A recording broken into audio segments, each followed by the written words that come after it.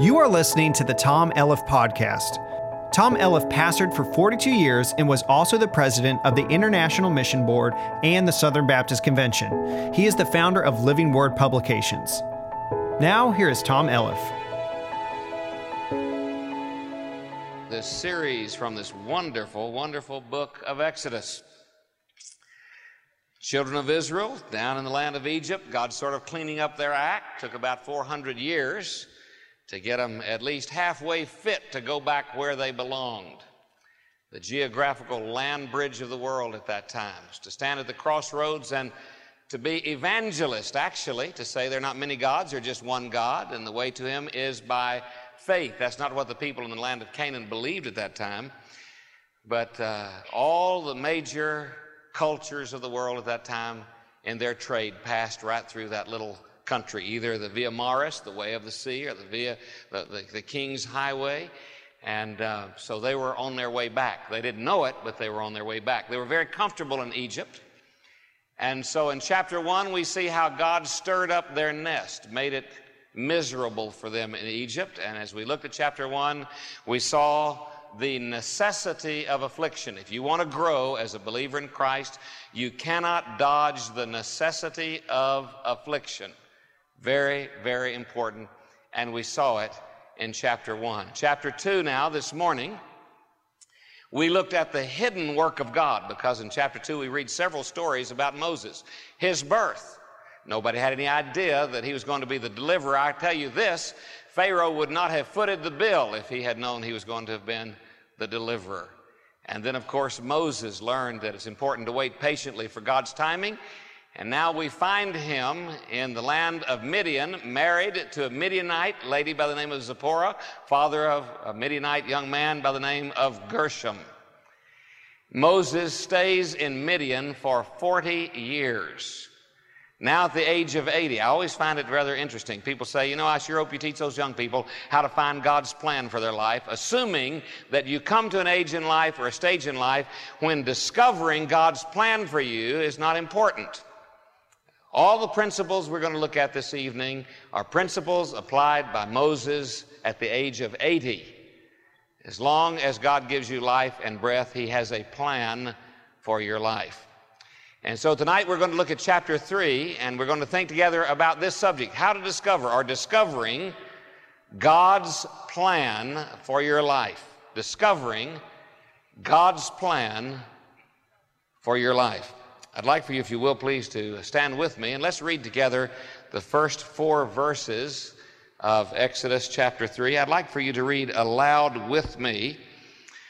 Now, this father-in-law's name is Jethro, or Reuel, and so we're going to read about him and about Moses and about this remarkable experience of the burning bush as we begin in verse 1, reading together. Now Moses kept the flock of Jethro, his father-in-law, the priest of Midian. And he led the flock to the backside of the desert and came to the mountain of God, even Horeb. And the angel of the Lord appeared unto him in a flame of fire out of the midst of a bush. And he looked, and behold, the bush was burned with fire, and the bush was not consumed. And Moses said, I will now turn aside and see this great sight, while the bush is not burned. And when the Lord saw that he turned aside to see, God called unto him out of the midst of the bush and said, Moses, Moses. And he said, Here am I. Let's pray together. Father, how we pray trusting tonight that your Holy Spirit will open the truths of this chapter to our hearts. Lord, we know that there is so much here.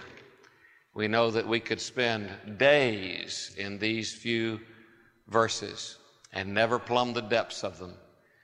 But Father, as they relate to discovering your plan for our life, I pray that you would make it clear to us tonight that there are specific principles we must understand and follow. And I pray, Lord, that there wouldn't be a one of us who would go away tonight thinking that you didn't have a plan for our lives, for his life or her life, and that there would not be a one of us in this auditorium tonight who would go away without having surrendered to you and to your plan for his life or her life. And I pray these things in the wonderful and matchless and saving name of Jesus. Amen. Thank you. Be seated. Keep your Bible open now. Of course, you're going to need it. We're going to take a journey through all the verses of chapter 3 as we continue this study through the book of Exodus, discovering God's plan for your life. For some reason, it seems that God has enabled me on many occasions to speak to students, university students, seminary students. This past week, I was down in Norman speaking to several hundred students at the University of Oklahoma.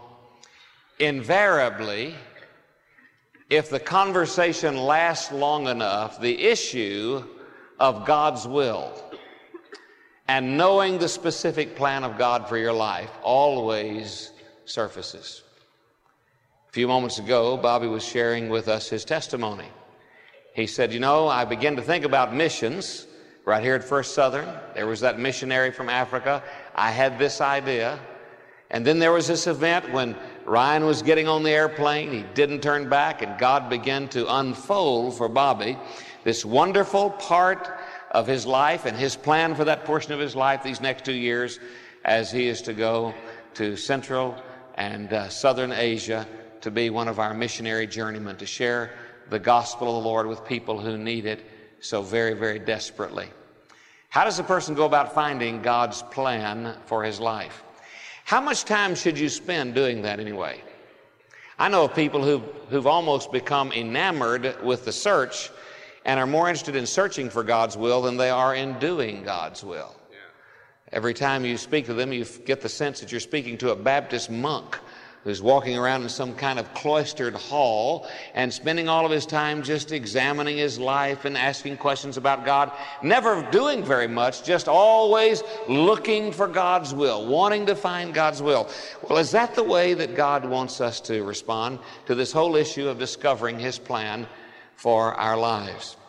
Now, in a nutshell, you will discover the following events and conversations taking place in this third chapter of the book of Exodus.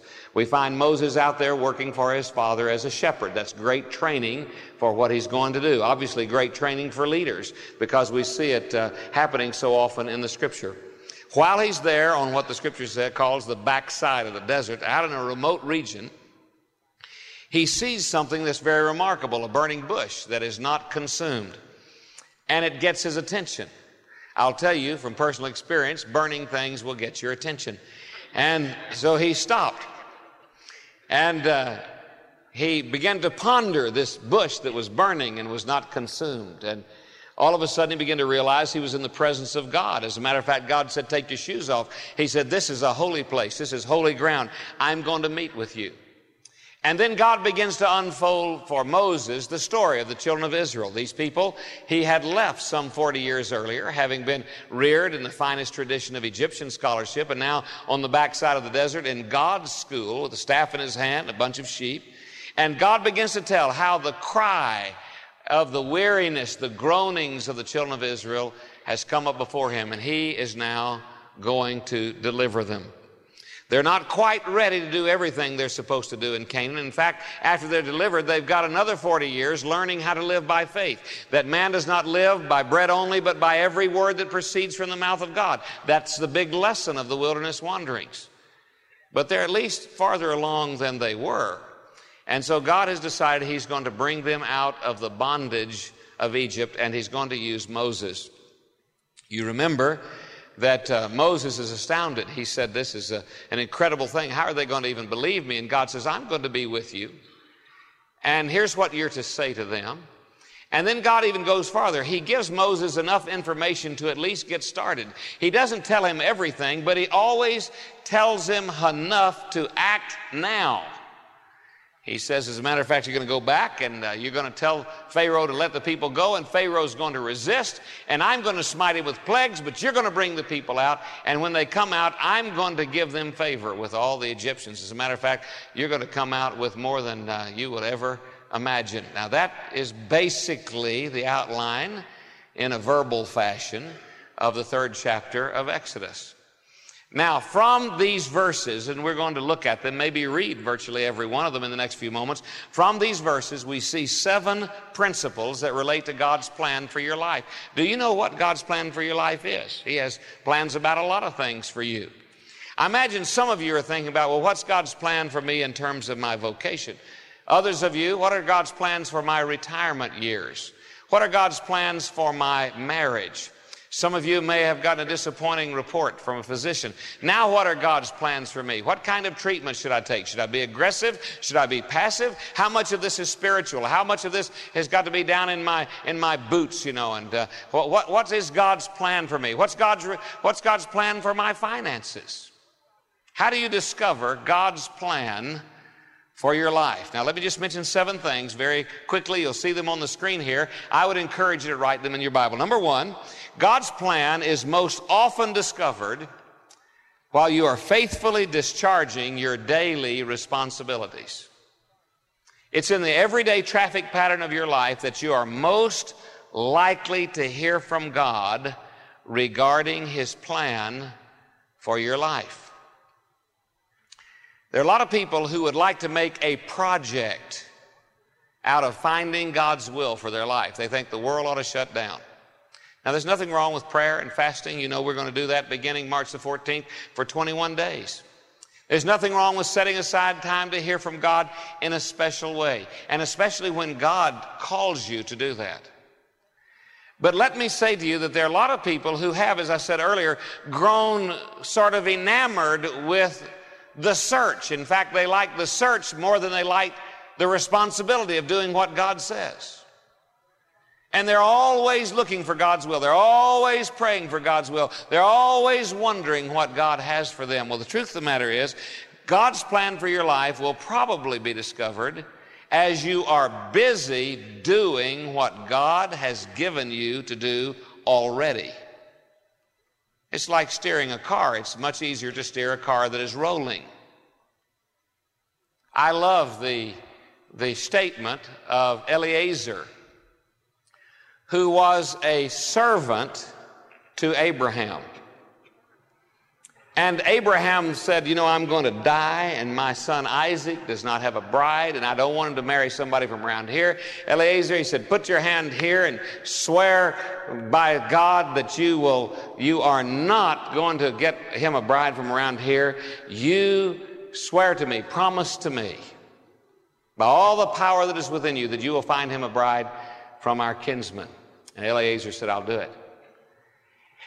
Well, you remember the story. He made his way to the land of the kinsman, and it wasn't very long before as he got there, he came to a well, and there came a beautiful lady. I've always wondered how they would know they were beautiful, you know, because of the heat. They would dress in all these clothes. But a beautiful lady came to the well, and Eliezer just said, you know, now if she says, you know, I'll feed your animal and I'll give you something to drink, and I'll just let that be a sign. And then if she says, come to my father's house, that'll be a further sign.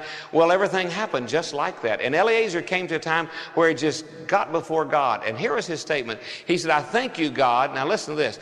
Basically, he's saying there wasn't any wasted time. Listen to these words. He said, I, being in the way, the Lord led me. Isn't that great? As I am moving along, obeying God, doing today what God has given me to do today, God led me.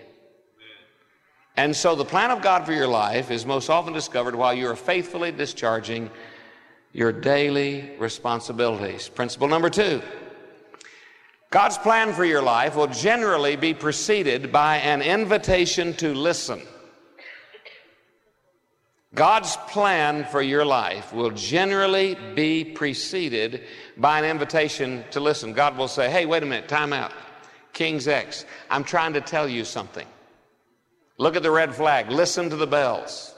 Now, how did he do this with Moses? Well, we've seen in verse 1, Moses busy shepherding this flock. Look at verse 2. And the angel of the Lord appeared unto him in a flame of fire out of the midst of a bush. And he looked, and behold, the bush was burned with fire. The bush was not consumed.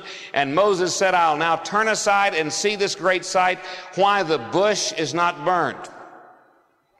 Now, I want you to look carefully with me at the words of this next verse.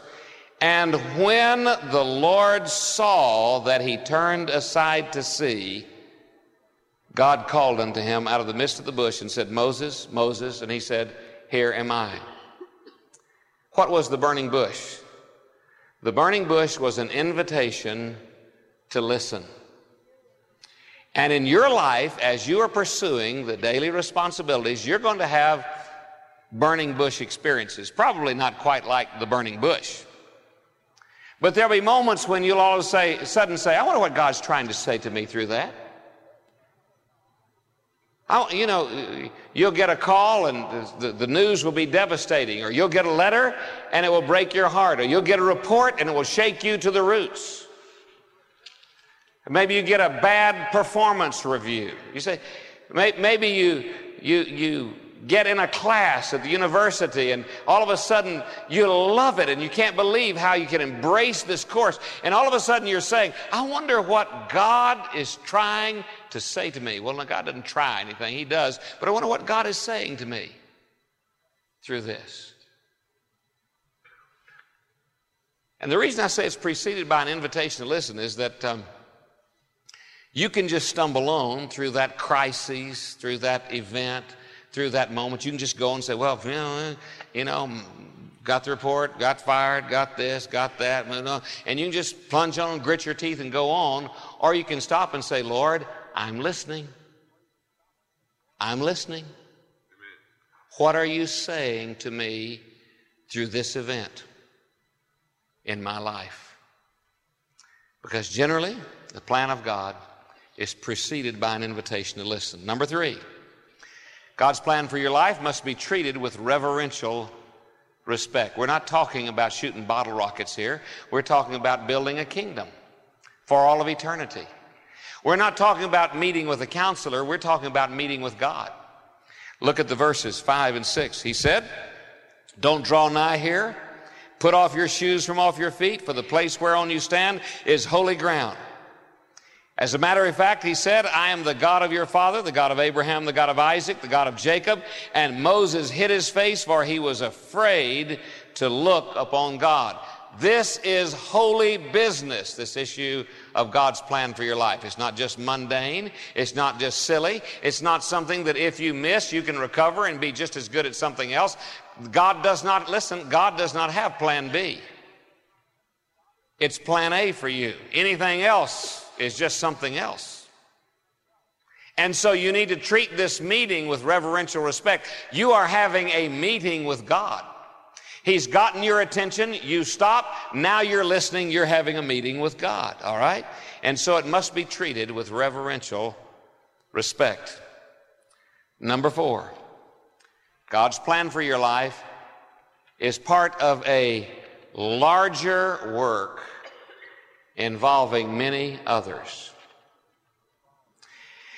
Have you ever noticed that each of us has a tendency to assume that that we are the center of the universe and that what's happening in our lives is more important than what's happening in anyone else's life?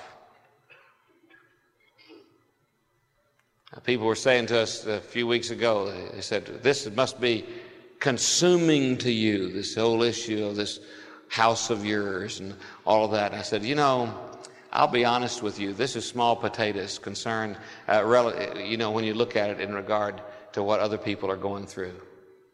You see, losing a house is nothing compared to losing a home. Losing a house is nothing compared to losing your heart to the devil. Other people go through a lot worse things than I could ever imagine. But we always have this tendency to believe what's happening to us is the center of the universe.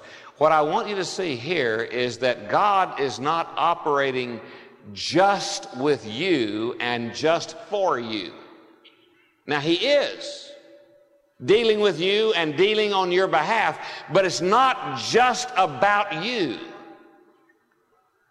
It involves all kinds of people. It involves eternity. It involves years. The truth of the matter is, if Israel hadn't gotten their act together, hadn't become where they were supposed to be, you just go down all the consequences of not obeying God. So this is a part of a larger work. It involves a whole lot of other people. I'll not take the time to read all these verses, but look at verse 7.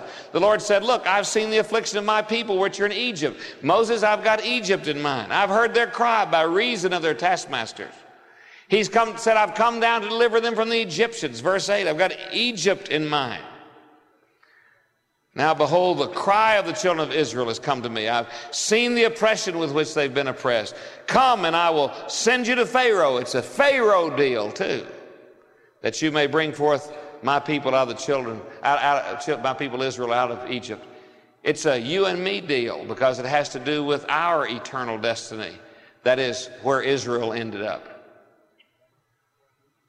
And so don't ever get this impression that if you just don't do God's will, it's just small potatoes. It's no big deal. I mean, life will go on. Well, the truth of the matter is, God has ways of getting his work done, but you cannot disobey him without consequence, both in your life and in the lives of others. When I was growing up, I usually had a burr haircut. Hair went in every direction. And they used to call me Chiselhead. And the reason my dad called me Chiselhead was because in his shop he had these wood chisels that he loved.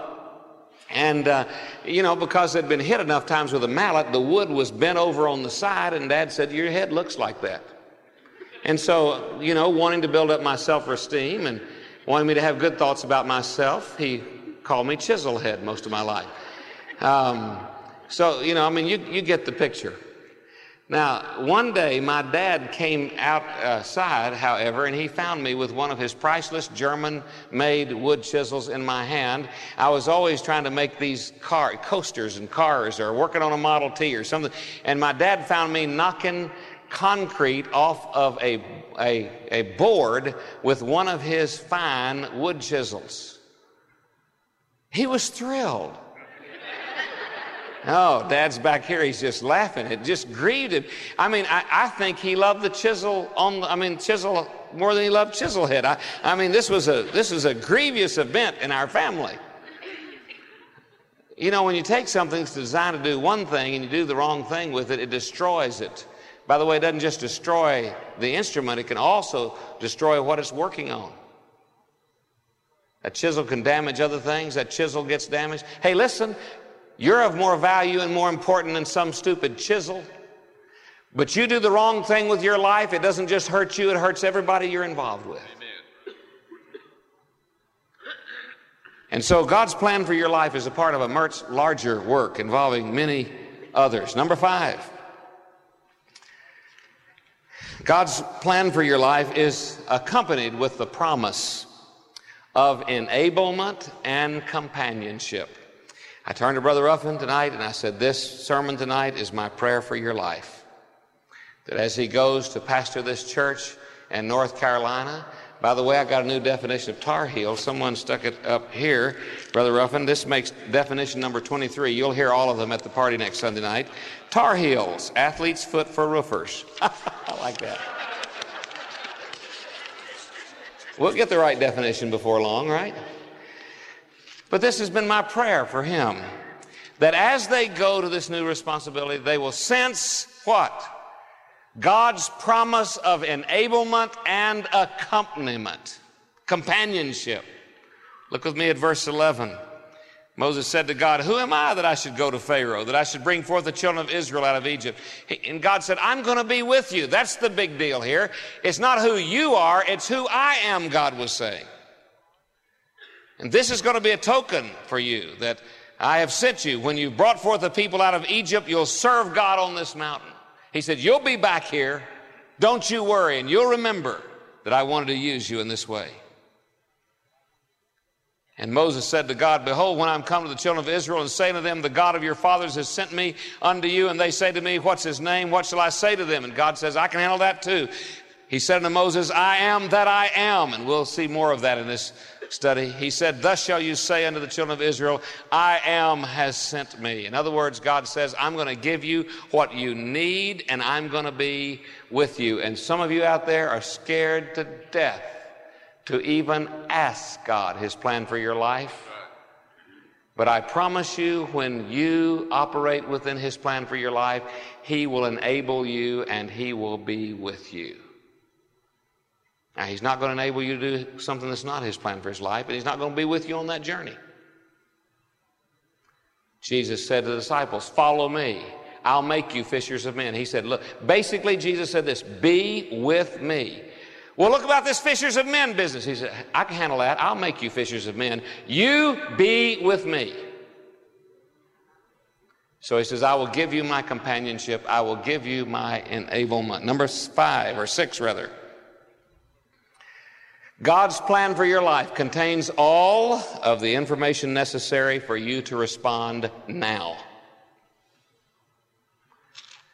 You can get with the program. Everything you need to know to do what you need to do today, He will tell you. I've seen some very sad people who put their lives into neutral, and they think they're doing something super holy because all they're doing is just sort of floating around thinking about God's will. Listen, God will tell you enough to do what you need to do now. In the verses following, God says, moreover, verse 15, thus shall you say unto the children of Israel. He says, here's what you need to tell them. And then he says, here's what Pharaoh's going to do. And then he says, here's what I'm going to do to Pharaoh. Don't you worry about it. Just get busy. And God's plan for your life is like that. There's enough information out there available to you so that you can begin doing tomorrow what you need to do.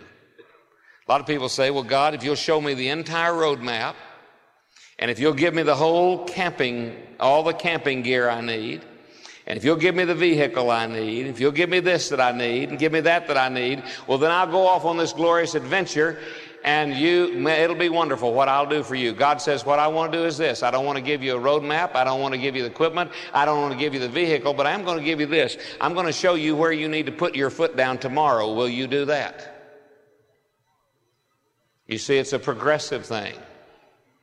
If it were not, there would not be the element of faith involved in it.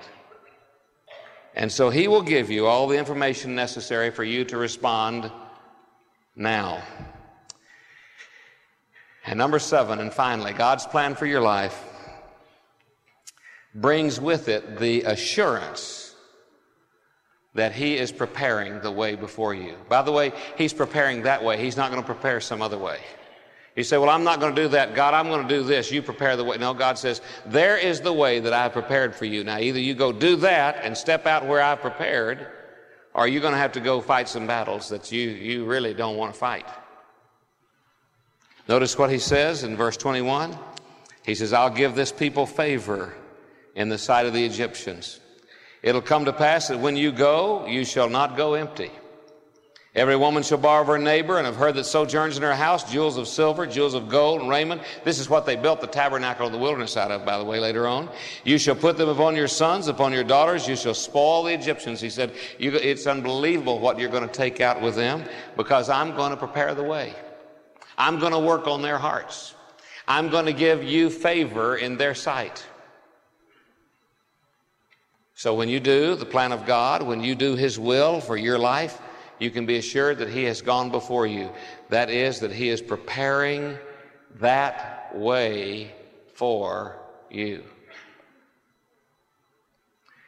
Some of you are saying, Brother Tom, I wish I could be theologically oriented. Oh, I wish I knew the Bible. I wish I knew all this business about God's plan for my life. If I could just know all this stuff, then I would do the will of God. You know everything you need to know to obey God right now. There's some things that God's just generally shown you ought to do. He's shown you about living a righteous life. He's shown you the importance of being an evangelist, sharing the gospel with others. He said, this is my plan for you. These are things I want you to do. These are people I want you to love. This is a life I want you to live. And in the midst of that, as you're doing the things you already know to do, I'll get your attention. And if you'll stop and listen, we'll have a holy moment together, and you'll walk away knowing my plan for your life. Father in heaven, I pray, trusting that your Holy Spirit will take this, your word, write it across our hearts, bring people to this altar who will say tonight yes to your wonderful plan. Lord, there's some people here who know what you're calling them to do. There's some people here who know you're calling them to missions. Maybe you use the testimony of Bobby Grider tonight. Maybe they have learned tonight the importance of prevailing in the workplace and seeking the kind of conditions that will enable them to be a better testimony. And as in Lisa's case, worship. And Lord, you've shown them, well, I need to do that. Lord, I pray you'd find us submitting to your will, to your plan for our lives tonight. Father, it's so easy to become so distressed and stressed out and frantic and restless and confused over this issue of your plan for our life. But Lord, I pray that you would help us to remember that the Scripture says, whatsoever thy hand findeth to do, do it with all thy might. And that whatever we do, in word and deed, we ought to do with this issue in mind, that we are to glorify God. And Father, I believe in my heart that as we are doing your will day by day, that wonderful plan you have for our lives will unfold before us.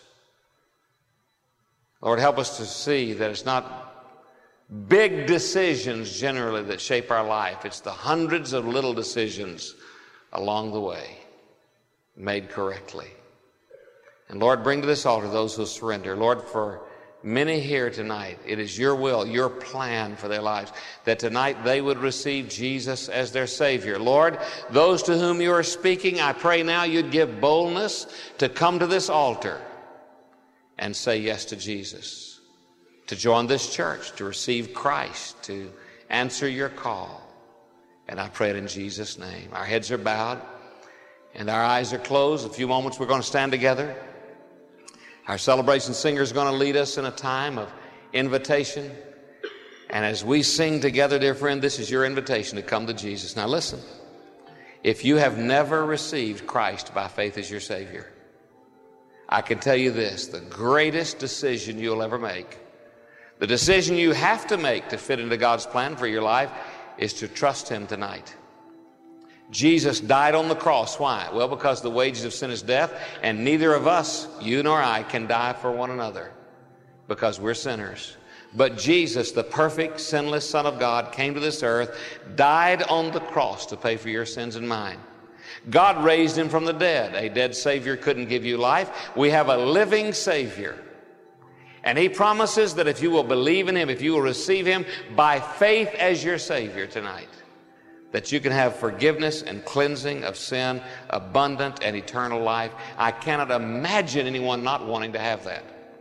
And so I would urge you, the moment we stand, as a part of standing, in fact, just stand and take that first step to the aisle and come find a counselor and say, look, I want to trust Jesus as my Savior tonight. I want to trust Jesus as my Savior. You say, what else? No, they'll talk with you and pray with you. And less time than it would take me to share with you, you can know the wonderful, wonderful cleansing and forgiveness, abundant and eternal life you can only receive through trusting in Jesus. No other way. So I would urge you, just make up your mind right now, even as I'm speaking, all right? When I stand, I'm going to step to the aisle. I'm going to make my way forward. Now, there are going to be others coming with you. There'll be some people here tonight who hear God speaking to their heart, individuals, families, about joining this church.